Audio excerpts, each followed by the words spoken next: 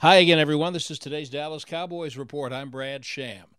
Mike McCarthy has a plan in place he believes will handle every eventuality in preparing for a game. And here's a reminder of why. The Cowboys head coach underwent an emergency appendectomy yesterday, and he'll miss work the next few days, although he hopes to be able to coach the game Sunday night at AT&T Stadium. Defensive end DeMarcus Lawrence recalls McCarthy missing a game with COVID in the pandemic season of 2020. Shout out to COVID. It helped us learn how to adjust quickly. But definitely praying for him to get back, healthy as soon as possible. Being able to have a squad behind you that, can prepare and also, make things flow as usual. That's what you want, and, we got that in our guys. He knows we're getting ready and we'll be ready. A healthy squad worked yesterday for the big showdown with the Eagles Sunday night. That's today's Cowboys Report. I'm Brad Sham.